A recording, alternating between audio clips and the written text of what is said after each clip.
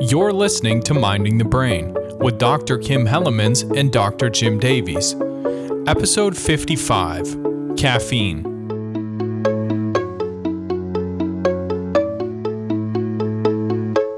What does a cup of coffee, a bar of chocolate, cola nuts, Dr. Pepper, and Dr. Kim Hellemans have in common?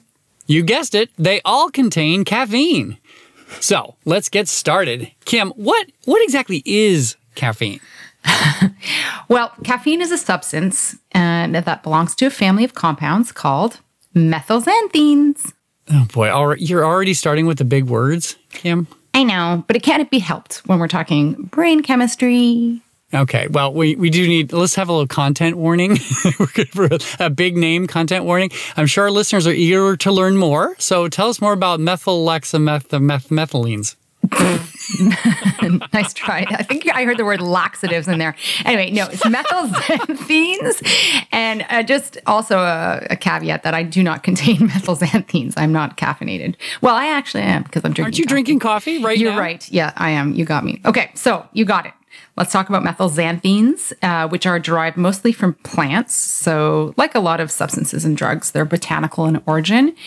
And so we classify these as alkaloids. Some of them include these methylxanthines. I can't even say it. The methylxanthines include caffeine, theophylline, and theobromine.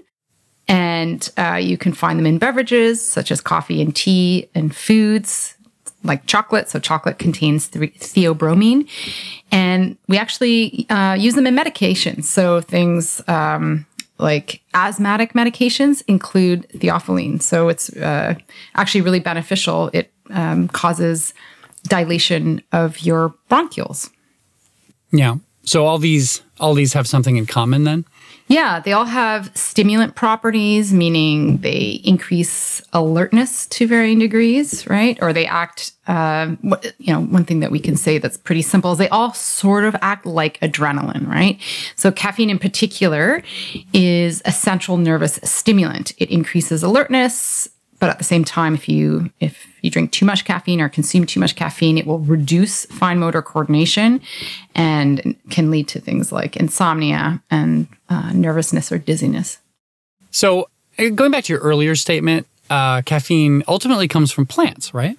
Yep. We can find caffeine in lots of different types of seeds and leaves. Is that because somehow for these plants it's adaptive that we get wired when we eat them? Yes and no, maybe, right? The primary reason it's there is actually because bugs don't like it, right? So a lot of these alkaloid substances, they're very bitter, they're toxic, they taste bad.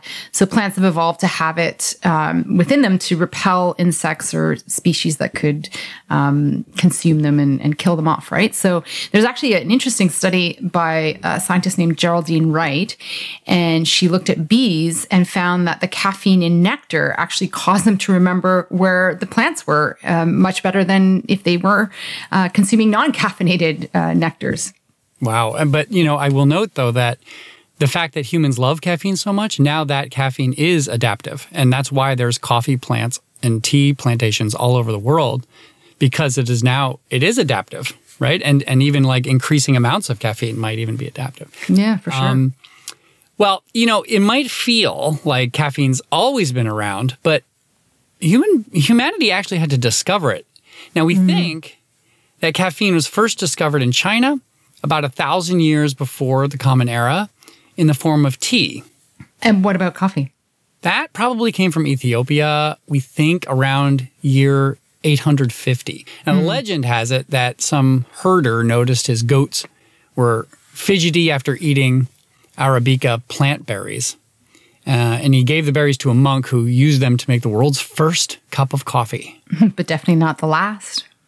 No, not the last. And one estimate says that the world drinks about 1.4 billion cups of coffee every day, and more than 90% of people on Earth consume caffeine every single day. And even kids drink caffeine. Yeah, in things like soda, right, or pop. It's interesting to think that what this effect has had on our culture, right? Yeah, Michael Pollan goes into this in his audiobook. It's called Caffeine. And it's a good book. It's short. It's only available on Audible. And it turns out that in Europe, before coffee and tea became popular, most people drank alcohol. What? All day? Like even with breakfast? Yes, even children drank alcohol. Like that was their main drink. I'm going to assume it's because the water wasn't safe or something. Yes, right? exactly. Yeah. So alcohol, for all its problems, does have the benefit of killing pathogens in the water, right? So people would drink beer and wine all day. And it's probably diluted, but still, they're a little bit sauced. Pollan says people were like kind of buzzed basically every single day. Yeah, buzzed in a different way, right? Because now we're buzzed by consuming lots of coffee and tea, which has become more dominant. Yeah, right? yeah. Yeah. So coffee and tea then became part of the culture, and that requires boiling, right? So boiling is another way to kill pathogens Oh, because my you God, basically of course. have to Yeah. boil water to make coffee or tea. It actually served the same evolutionary and health function, right? But you weren't drunk all the time, right? So as coffee and tea replaced alcohol as the drink of choice, not only were people less drunk, but now they're buzzing in the other direction. So, like you would have learned in our alcohol episode, for those that haven't listened to it, alcohol is actually at more moderate doses is a central nervous system depressant, whereas caffeine and methylxanthines are the opposite. They're stimulants, so they increase mental energy and memory. Right. And so then, they started to create coffee houses. Now, coffee houses started in the Arab world and then became popular all across Europe. And according to Pollan, it actually encouraged Enlightenment thinking. So it's, there are coffee houses dedicated to science and others to finance and stuff. So, they think that there's people who think that all this caffeine actually helped people think more intellectually and not be, sluggish drunks, but they're like caffeinated intellectuals. And some take this even further, suggesting that the Industrial Revolution was in no small part due to a caffeinated society. The Industrial Revolution, really. Yes, the Industrial Revolution. It turns out that even the first stock exchange happened in a coffee house. Now, people didn't have places to trade the pieces of paper that shares were printed on, and coffee houses just happened to become the place where the trades happened. And then people had increased energy during the workday because of coffee and tea, right? Right, and that made them more productive. Anyway, I feel like it can't be a good thing that we give caffeine to children, though, Kim. Do you? No, yeah. Well, it's not great. So I think there's good research that shows that consumption of soft drinks, primarily like the 70s and 80s, among children surged. And to the point where in the 1990s, we're seeing like levels that are almost comparable to adults. And the challenge is children obviously have a lower body weight. They have a lower muscle mass. And this means higher concentrations in children with the same degree of sensitivity. And consuming caffeine and cola beverages or sodas might be one thing, but the other issue that has emerged is the consumption of caffeine in these so-called energy drinks, which, there may be some young kids that are drinking that, but that's also like youth, right? Youth age, teens.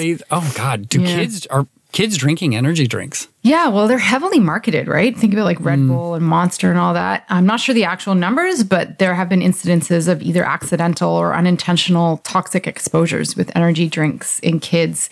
Even there's some reports of under the age of 6. So it's worth noting, if we're talking about caffeine, a typical 8-ounce cup of brewed coffee contains about 80 milligrams of caffeine. A 12-ounce can of Coke, about 49 milligrams, and a 16-ounce can of Monster contains 160 milligrams. But that said, a venti-sized or 20-ounce cup of coffee at Starbucks or a Starbucks blend contains about 400 milligrams of caffeine. So it really does vary how much caffeine there are in these products, but these energy drinks, they not only contain caffeine, but they also contain sugar and sometimes these other compounds that are proprietary in nature and that are there to increase energy levels, right? Wow, so Coke is like kind of a low caffeine density compared to Starbucks coffee. Yeah, right? Shockingly, right? And you said there were some like instances of problems. Like, can you actually die from like a caffeine overdose? Yes, but it's very rare and you need to have consumed a heck of a lot. But it can lead, if in very, very high quantities, I think it's like 200 cups of coffee, I've heard.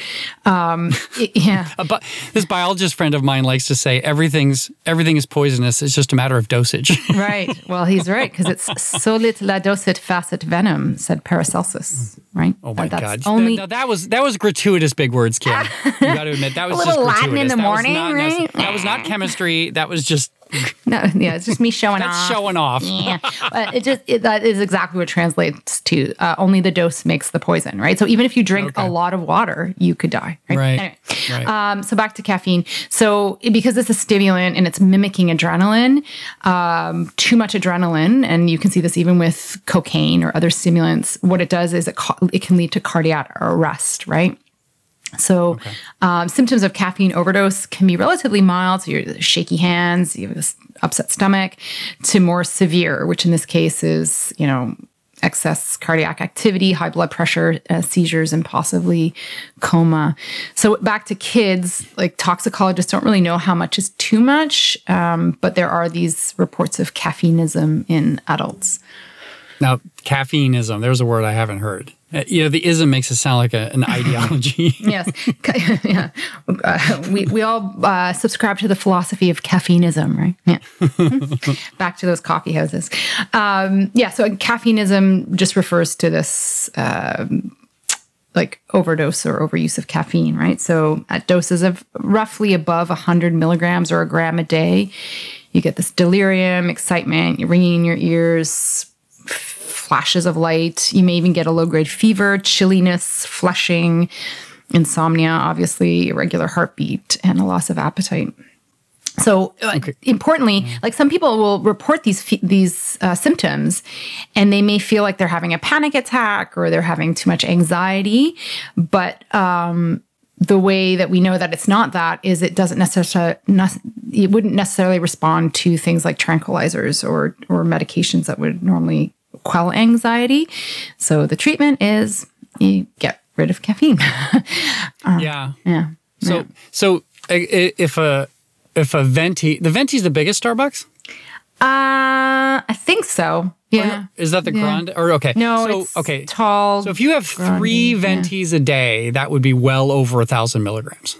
So just to give, I'm trying to give people like a sense of like this, like if you have 3 ventis in a day, you're probably taking too much, right? Of course, there's individual differences, but yeah, because that's 1,200 milligrams. Yeah. And people have died. Yeah. I think there's maybe a handful of deaths been reported in humans. The lethal dose is estimated about 10 grams taken orally. And the death occurs due to convulsions and respiratory collapse. Yeah, well, yikes. Now, you mentioned alcohol. Is there like an interaction between alcohol and caffeinated drinks?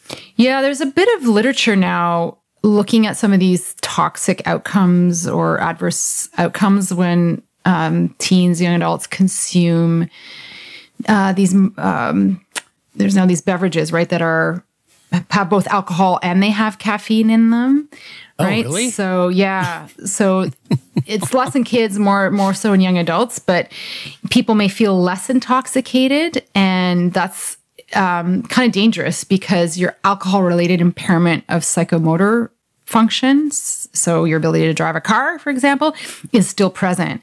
So we talk about this phenomena of being like wide awake drunk, like you're still intoxicated, but you're alert and you're stimulated as well. And this can be dangerous because it can be a misattribution of your intoxication. Right. So you feel you're just as drunk, but you feel less drunk because of the caffeine. Yeah. Yeah. Yeah. So I guess like a rum and Coke counts as that kind of thing, right? Like you get the... Yeah, that's true. I hadn't thought about that. Well, okay. What do you say, Kim, that we move on to your favorite content? Effects on the brain. Yay! Okay, so let's talk about how caffeine works in the brain. It's a little bit different than some of the other substances that tend to interact with more commonly known neurotransmitter systems like dopamine and serotonin.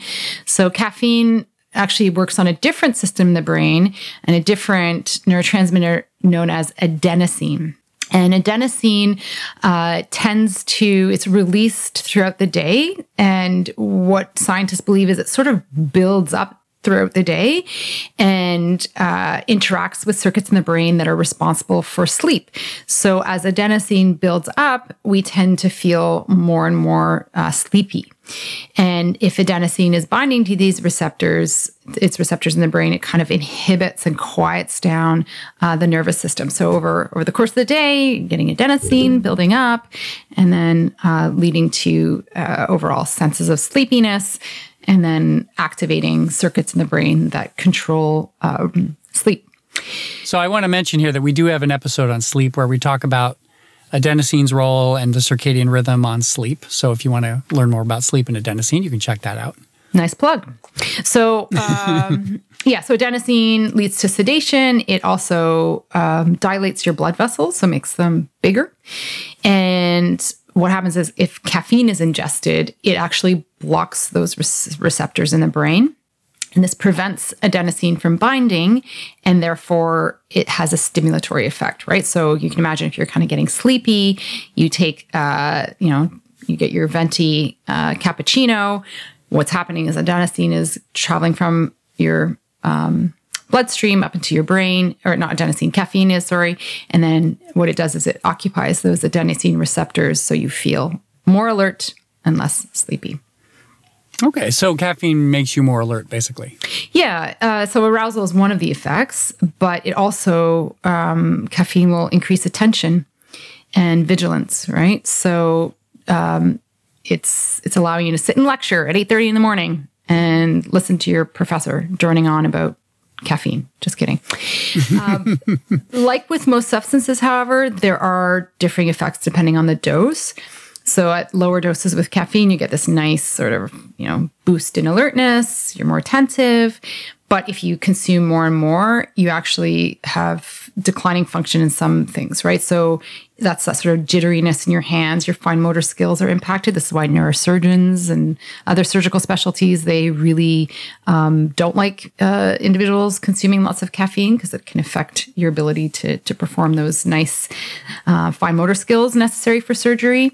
So your motor speed, accuracy are increased by low doses, but decreased at high doses. And what about pharmacokinetics? Are you impressed I remembered that word? I am indeed. Gold star for Jim. It's because I listen to Minding the Brain. That's why. Mm-hmm, mm-hmm. No, you listen to me. Just kidding. So the caffeine's effects are not instantaneous, are they? Like they have to be digested or something? So how quickly does caffeine actually take effect? Yeah. So, as you said, caffeine needs to be ingested, and the typical way in which we consume caffeine is orally, right? So we drink it or we eat it, or I think there are caffeine pills that you can get. So what that means is it has to go through the gastrointestinal tract. It's absorbed by your stomach, your large and small intestine. Part of caffeine is broken down in the liver before it reaches all your other organs, including the brain. So what that means is that you're getting a much more slower onset of the impact of caffeine on your nervous system. So it starts to rise, peaks around 30 minutes from time of consumption, and your half-life varies quite a bit. So the half-life is how quickly the substance is metabolized or broken down and then excreted, right? So half-life refers to the amount of time it takes for half of the substance to be broken down. And in this case, caffeine sticks around in your system anywhere from 2 hours to 9 hours. It's a huge range. Wow. No, I mean, I talk to people who claim that they can drink a cup of coffee right before bed and nothing happens. So there are individual differences going on, right? What underlies those? Absolutely. Yeah. So agreed. Some people don't even get any impact of caffeine, right? They're like, it doesn't do anything to me. Some people are super jittery after one cup. So there's a huge range that influences probably the metabolism, the clearance, and the pharmacokinetics of caffeine. So some of them include age. sex and gender, hormones, issues with liver function, obesity, smoking, birth control pill, diet, right? So there's all these different factors that influence individual differences in how we break down and metabolize caffeine. And I should also mention caffeine interacts with many medications. And we also know, are you ready for this? The pharmacokinetics of caffeine are highly variable due to several known genetic polymorphisms. So, for example, there's one at the level of the CYP1A2 isoform of cytochrome P450, which metabolizes most of caffeine that we ingest. Wow, that would be so amazing if I knew what it meant. See, I just snowed you with a bunch of acronyms and words and letters. I am snowed. I know. It's good old pharmacokinetics. Anyway, all that means is that there's a lot of different enzymes that are involved, obviously, in the breakdown of caffeine. And the actual shape of that enzyme, which is a protein, can differ between individuals, which can slightly alter its function, right? So it's due to very minor differences in genetic inheritance.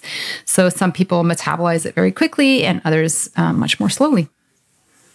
So for those who metabolize it slowly, it can keep you alert a lot longer, right? Yep, absolutely. And that's what could lead to impacts on your sleep. So that boost we get from caffeine does have a downside. Right. Yeah. Like all stimulants, it can interfere with sleep. So as you mentioned, most of us are drinking caffeinated products first thing in the morning, right? It's it's part of our habit and our routine, but it's also, we started in that because that's the time that we want to be alert. By contrast, most of us wouldn't want to be consuming large quantities of caffeine right before we go to bed. But that said, people respond to caffeine differently, right? So in general, we don't recommend having caffeine late in the afternoon, particularly if you're somebody who is impacted by caffeine, right? You're a more slowly metabolizer. People do not want to hear that, Kim. I know. Well, some people drink caffeine all day long, and they claim it doesn't interfere with their sleep or anything else. Isaac Newton was rumored to have drank 72 cups of coffee every day. Okay, now I know some of our listeners are going to be like, oh, well, he is a smart guy. Maybe that's what it was, right? No, don't interview. No. So obviously, Sir Isaac must have had some unique adenosine-related polymorphism, or it's possible he never slept, right? All right, Kim, can I ask you a personal question? I guess. What is your relationship with caffeine? Oh, okay. I can answer that. I am a devout. I fully subscribe to the Church of Caffeineism. So I drink about a cup of caffeinated coffee a day. Like I try to not overconsume, right? So I'll have a cup that's caffeinated and then I'll usually have another decaf coffee at some point. I do want to mention, actually, since we're talking personally, the happiest day of my life. Okay. Now, some people might think it was when I got married or perhaps the birth of my 2 children, but no, the happiest day of my life was when I found out I won a Nespresso machine. Oh, I don't. Yeah. Wow. Yeah. So, I can't compete with children. No, well, yeah. So I was actually... Ryan's pretty great, but he's not an espresso machine. No, he doesn't have the nice shiny pods. I actually participated in like a Carleton event through Carleton Advancement where you had to do an escape room or something online. It was during the pandemic. You're good at those. Yeah. And so it was like a win-win. Like I love escape rooms. I was just super happy doing this virtual escape room. And then they entered my name into a draw. And then I got this email saying I had won this fancy Nespresso machine. And it is amazing. I have a friend who's such a caffeinist that she has an espresso machine on her bedside table. What? So she can... She makes like the very first thing she does, even before she gets out of bed, is she makes a cup of coffee. Wow. It's not that she's drinking them all night, right? Or like... No, it's for the morning. It's for the morning. Oh my gosh. Okay, so what about you, Jim? What's your relationship with caffeine? Well, I drink a cup of Vietnamese coffee every morning and then some tea in the afternoon. But I'm finding I'm pretty sensitive to caffeine. In my 20s, I wouldn't have it after 8 p.m. or else I wouldn't be able to go to sleep. But now that I go to bed at 8 p.m. more or less, between 9:30 and 10:30 usually. Yeah. As we talked about in sleep episode. People have different chronotypes, and as you age, you go to bed earlier. So I'm aging, and I'm going to bed earlier. So now I try not to have caffeine after 3 p.m. So I tend to teach my class at 2:30. So if I drink a caffeine at like 1:30, it gets me, energy for the class, but it's not so late that it's going to interfere with my sleep too much. Anyway, a study in 1987 by Ziva Kunda, they had people read about the bad effects of caffeine and found that heavy caffeine users were less likely to believe the evidence. Whoa. Okay, so I'm curious, what were they saying were the bad effects of caffeine? And do you know? Well, they argue that motivational factors produce what we call self-serving biases. So, you show people that what they like to do is bad, they look for reasons to disbelieve it. Oh, okay. So in this case, heavy caffeine users were less likely to believe evidence than the low caffeine users were. I find I do this a little bit too. I have to constantly swim upstream against my biases. Yeah, that's in line with a lot of biases that are self-serving, and it reminds me of the data that we see with cannabis use as well. So, and alcohol, right? You brought up cannabis and alcohol. Like, is caffeine an addictive? Ooh, that is controversial. It is? It doesn't seem like it would be controversial. I know. Everybody talks about being addicted to caffeine more than like anything else. Yeah. Well, it is. I don't believe it is. I don't believe it's addictive, but several of my colleagues do. Okay. Yeah. Well, so first, it depends on how you define addiction, right? So that is really crucial. What is your definition of addiction first? And then does caffeine meet that definition? So, here's what I would say, right? Everybody's entitled to their opinions. Mine is one that is grounded in evidence and science. But everyone else is welcome to theirs for what it's worth. Yeah. So here's what I would say. Yours is right, but everybody else has theirs. No. Yeah. I do want to have a showdown with my colleague, Dr. Zach Patterson, because he teaches the psychopharm class at Carleton, and he teaches that caffeine is addictive, and I teach the neurobasis of addiction course, and I teach that it is not. So I know we're terrible, but we want them to form their own opinions, right? So I say, here's what I say, right? You're welcome to look in the literature and make an educated opinion of your own, right? So anyway, so here's what I say. So addiction, lots of different definitions of what is an addiction. The one that I like is addiction is marked by a loss of control over a reward-seeking behavior, right? And this can be you lost control over your ability to consume alcohol, your ability to engage in pornography, your ability to consume fatty, rich, caloric foods, right? So this can be to substances or behaviors, right? And I would say that is like when we, what does that loss of control look like exactly? Well, then we can turn to what's called the Diagnostic and Statistical Manual of Mental Disorders, or DSM, which we've talked about a lot on Minding the Brain. And that has within it the substance use and related disorders, which lists specific criteria that are behavioral in nature that an individual must meet in order to have that diagnosis, right? So it's things like tolerance and withdrawal, you're taking more than you anticipated, you're spending a lot of time consuming the substance or getting over the withdrawal of that substance, you're neglecting your roles, you're not going to school or work, your relationships are breaking down, right? So I would say, okay, when we think about our caffeine intake, are any of us like not going to work because we just want to stay home and drink caffeine? Are any of us, taking more, we're escalating intake. We're taking I was only going to drink one. Now I've drank 20, right?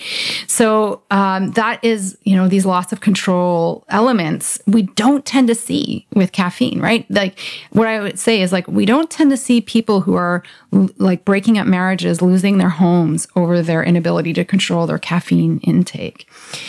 At the level of the brain, isn't it true though that some people can't stop drinking it? Like they want to cut down and want to stop drinking caffeine, but they just can't get themselves to do it. Very, very rare. I think there was a woman on. Oh, okay. Yeah, I think there was a woman on Oprah that was like years ago. Like this is the one that my students always come, oh, that woman on Oprah. Like I think it is very, very rare. And I would question what else is going on that makes that person that unique, right? Okay. All right. You know, it's like, okay, so the other piece that I want to emphasize is the brain data, neuroscience data. Okay. So what we see with most quote unquote addictive behaviors, so with substances or, you know, some of the things like gambling or internet gaming, there's very standard or typical ways in which they influence the reward circuits in the brain, those key pathways that are involved in coding for pleasure and driving motivated behaviors.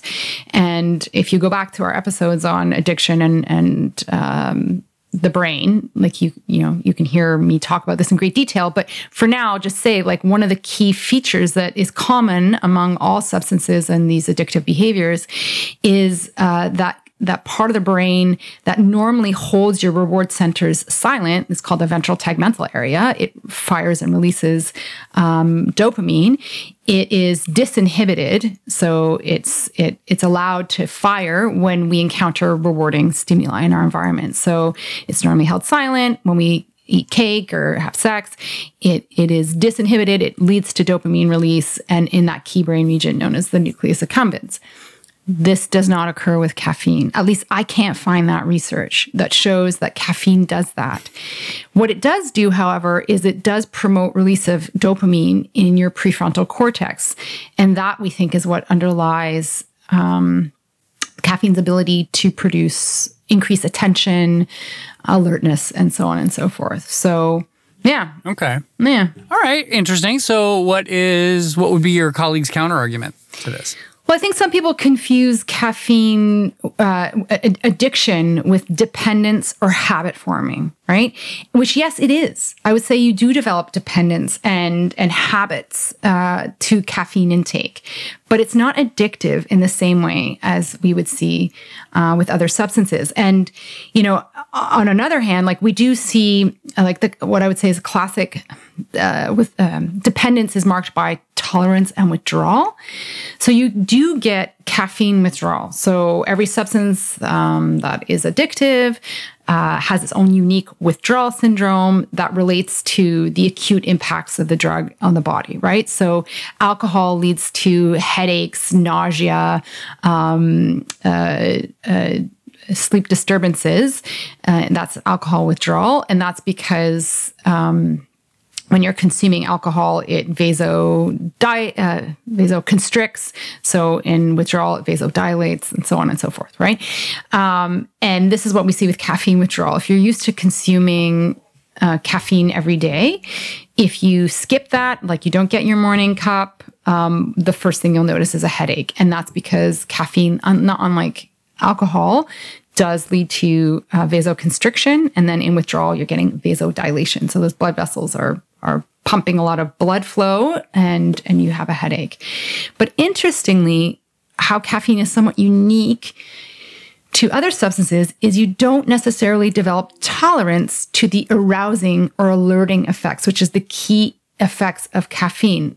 Thank goodness, right? So that's what I was alluding to earlier. You don't see this escalation of intake. 1 cup isn't doing it. Now I need 2.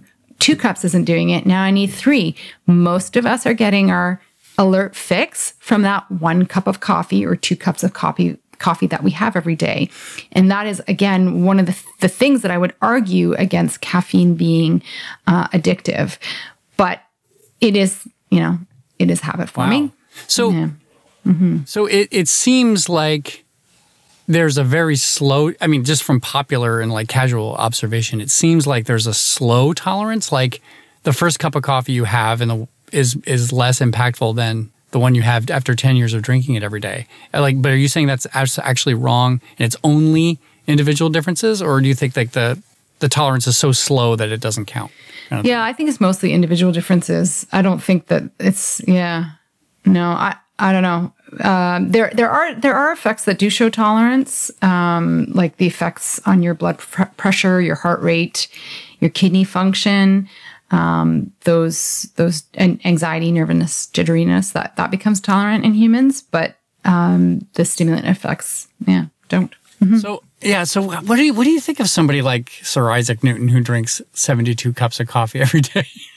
Yeah, well, I think that's quite bizarre. But what I would guess, like, I was sort of joking, he obviously has some polymorphism or something, is that it also could be related to, like, why is he drinking 72 cups a day, right? Like, and I think what you're alluding to is it because he wasn't getting the alerting effects after those 2 cups? But it's also, we have to recognize that caffeinated products have gustatory effects as well, right? They have a taste, right?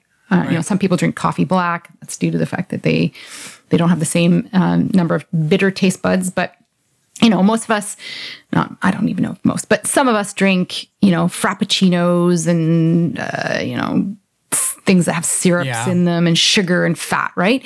So that is definitely something that you would want more of, right? You're drinking coffee or tea because it's not only the stimulant effects, but you like the taste, right? And that could also be coupled with the fact that you've become tolerant to those jittery effects of caffeine. Yeah. So you're just basically activating the reward pathway in a different way. And that's, yes, could you get addicted to frappuccinos?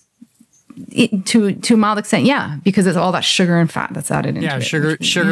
Sugar is possibly more addictive than the caffeine, right? Correct, yeah. Yeah. So, okay, we talked about the downsides, but I'm sure everyone is aching to hear the positive effects too, because almost all of our listeners probably drink caffeine. So it makes you more alert, a bit more focused, some more mental energy. It even improves memory. Mm-hmm. And that is why I drink coffee every day, obviously. Oh, yes, that's why. Because I got to do the memory boost. And although it can interfere with sleep, the plus side is that it does wake you up. So I have a little caffeine after I take a nap. So I mentioned I have a little tea in the afternoon. That's usually after a nap. Now, the ideal nap duration is about 20 to 30 minutes. So one trick that has been discovered is wait for it, the Nappuccino. Is that a thing? Is that what you have after your Frappuccino? You have the Nappuccino? You have it instead. So there's a published paper on the Nappuccino. So anyway, so hear me out. So caffeine takes 20 to 30 minutes after ingestion to have its full effect, right? Mm-hmm. Yep. Yeah. So if you drink a cup of coffee or something like it fast, like you just down it really fast right before your nap, and then you go to sleep. And what happens is, just as you are supposed to wake up, your caffeine kicks in and helps you wake up and feel less groggy. So you are getting the nap, but also you're not feeling, as crappy afterward because the caffeine kicks in because it takes some time. So some people who say like, oh, coffee puts me to sleep, what's actually happening is, I think, they are tired, they need to sleep. They have a cup of coffee because they're tired and they need to sleep. The caffeine doesn't kick in instantly. They fall asleep because they're tired, and then they think the coffee put them to sleep, but it's actually a third factor. Oh, that's wild. And I wonder too, like I would say this to my students, and I bet this could be related, is I'd say, okay, if you have a hard time getting up and you need to make your 8:30 class, get up, make yourself a cup of coffee, go back to sleep for like half an hour, and then get up again. So this is probably contributing, right? So you're But keep in mind, like this 30 minutes that you say caffeine reaches maximum effect isn't 30 minutes after you take the last sip of coffee. The first sip of coffee takes effect 30 minutes later, and your last sip, so if you take, that's why you try to drink, that's why for the Nappuccino, you got to down it fast. So like maybe an iced coffee, so you don't pour scalding coffee down your throat.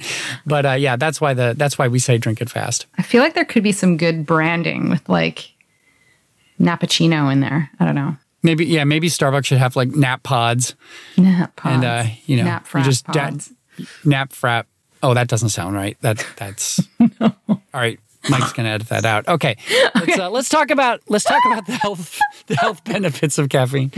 Yes. So there are some actually tangible physical health benefits to caffeine, right? So coffee, but interestingly not tea, may protect against liver cirrhosis, which is a disease of your liver that's often as an outcome of consuming too much alcohol throughout your lifetime. Heavy coffee use may also protect against hypertension, which is when you have high blood pressure, and that can lead to things like stroke and cardiac events. There's also some evidence about potentially being beneficial in the development and onset of Parkinson's disease, which is a neurodegenerative disorder that impacts cognitive states as well as motor function. Something there. And then many of us have probably had caffeine in cold and flu and headache remedies, right? So you might see that in some of the formulations will have caffeine in them, and they often will have that as a sort of an alert or warning, right? And I know, and you will hear this from folks sometimes, is that some of these formulations that may not only have caffeine, but also, I'm not going to be able to pronounce this right, but dextromethorphan or something. Anyway, which is also like a stimulant, but some people, it's the opposite. Some people will get a stimulant effect when it's supposed to make you sleepy. Anyway, there's all these really wild things with these cold and flu remedies that some people will say, oh, I took this thing, it was supposed to help me sleep, and it made me stay up all night. So you got to be mindful of that. Well, I feel better about myself that you just encountered a word that's even too big for you. That makes me feel better about my own self-esteem. And it's going to make me hate myself all day. Anyway, caffeine is also used in preemies, right? It'll stimulate breathing. Yeah. What? I'm picturing they've got some like prosthetic breast and a Monster drink behind it. And they're like... No. That's funny. I should have qualified that. Yeah. No, it's given like IV. Okay. And then I mentioned a bit earlier theophylline, which we see higher quantities in tea over coffee. But this dilates coronary arteries and also is involved in bronchodilation. So here's an important point is if you are asthmatic, and like I mentioned, some of the asthma inhalers have theophylline in them, and you don't have access to your asthma medications, make yourself a cup of tea. It has theophylline in it. Yeah, like a black tea, and you might get some relief. So, yeah. Cool. So that list, I think, has some things that are caused by caffeine and some things that are caused by coffee or tea. I think that's fine. Most people consume caffeine that way. So that's cool. There are benefits. Okay, so let's wrap this up. Let's summarize here. So caffeine has many good effects. It can be good for you, but you probably shouldn't drink it about 6 hours before bedtime. But it can help you think, and it works by blocking adenosine receptors. And too much can kill you. So don't drink hundreds of cups of coffee. Right, Isaac. I think that's enough. You want to go grab a cup of coffee? Oh, yeah. Yeah. Hell yeah. Yeah. Minding the Brain is edited by Mike Contos and is brought to you by the Faculty of Arts and Social Sciences and the Faculty of Science at Carleton University. If you want to support Minding the Brain, please consider leaving us a review in your podcast app of choice. If you'd like to follow us on Instagram, you can find us at Minding the Brain. Minding the Brain is currently looking for sponsors. If your company is interested, please email us at mindingthebrainpodcast@gmail.com. Theme music for Minding the Brain is Plucked by Michael Terry. More episodes and show notes available at mindingthebrainpodcast.com.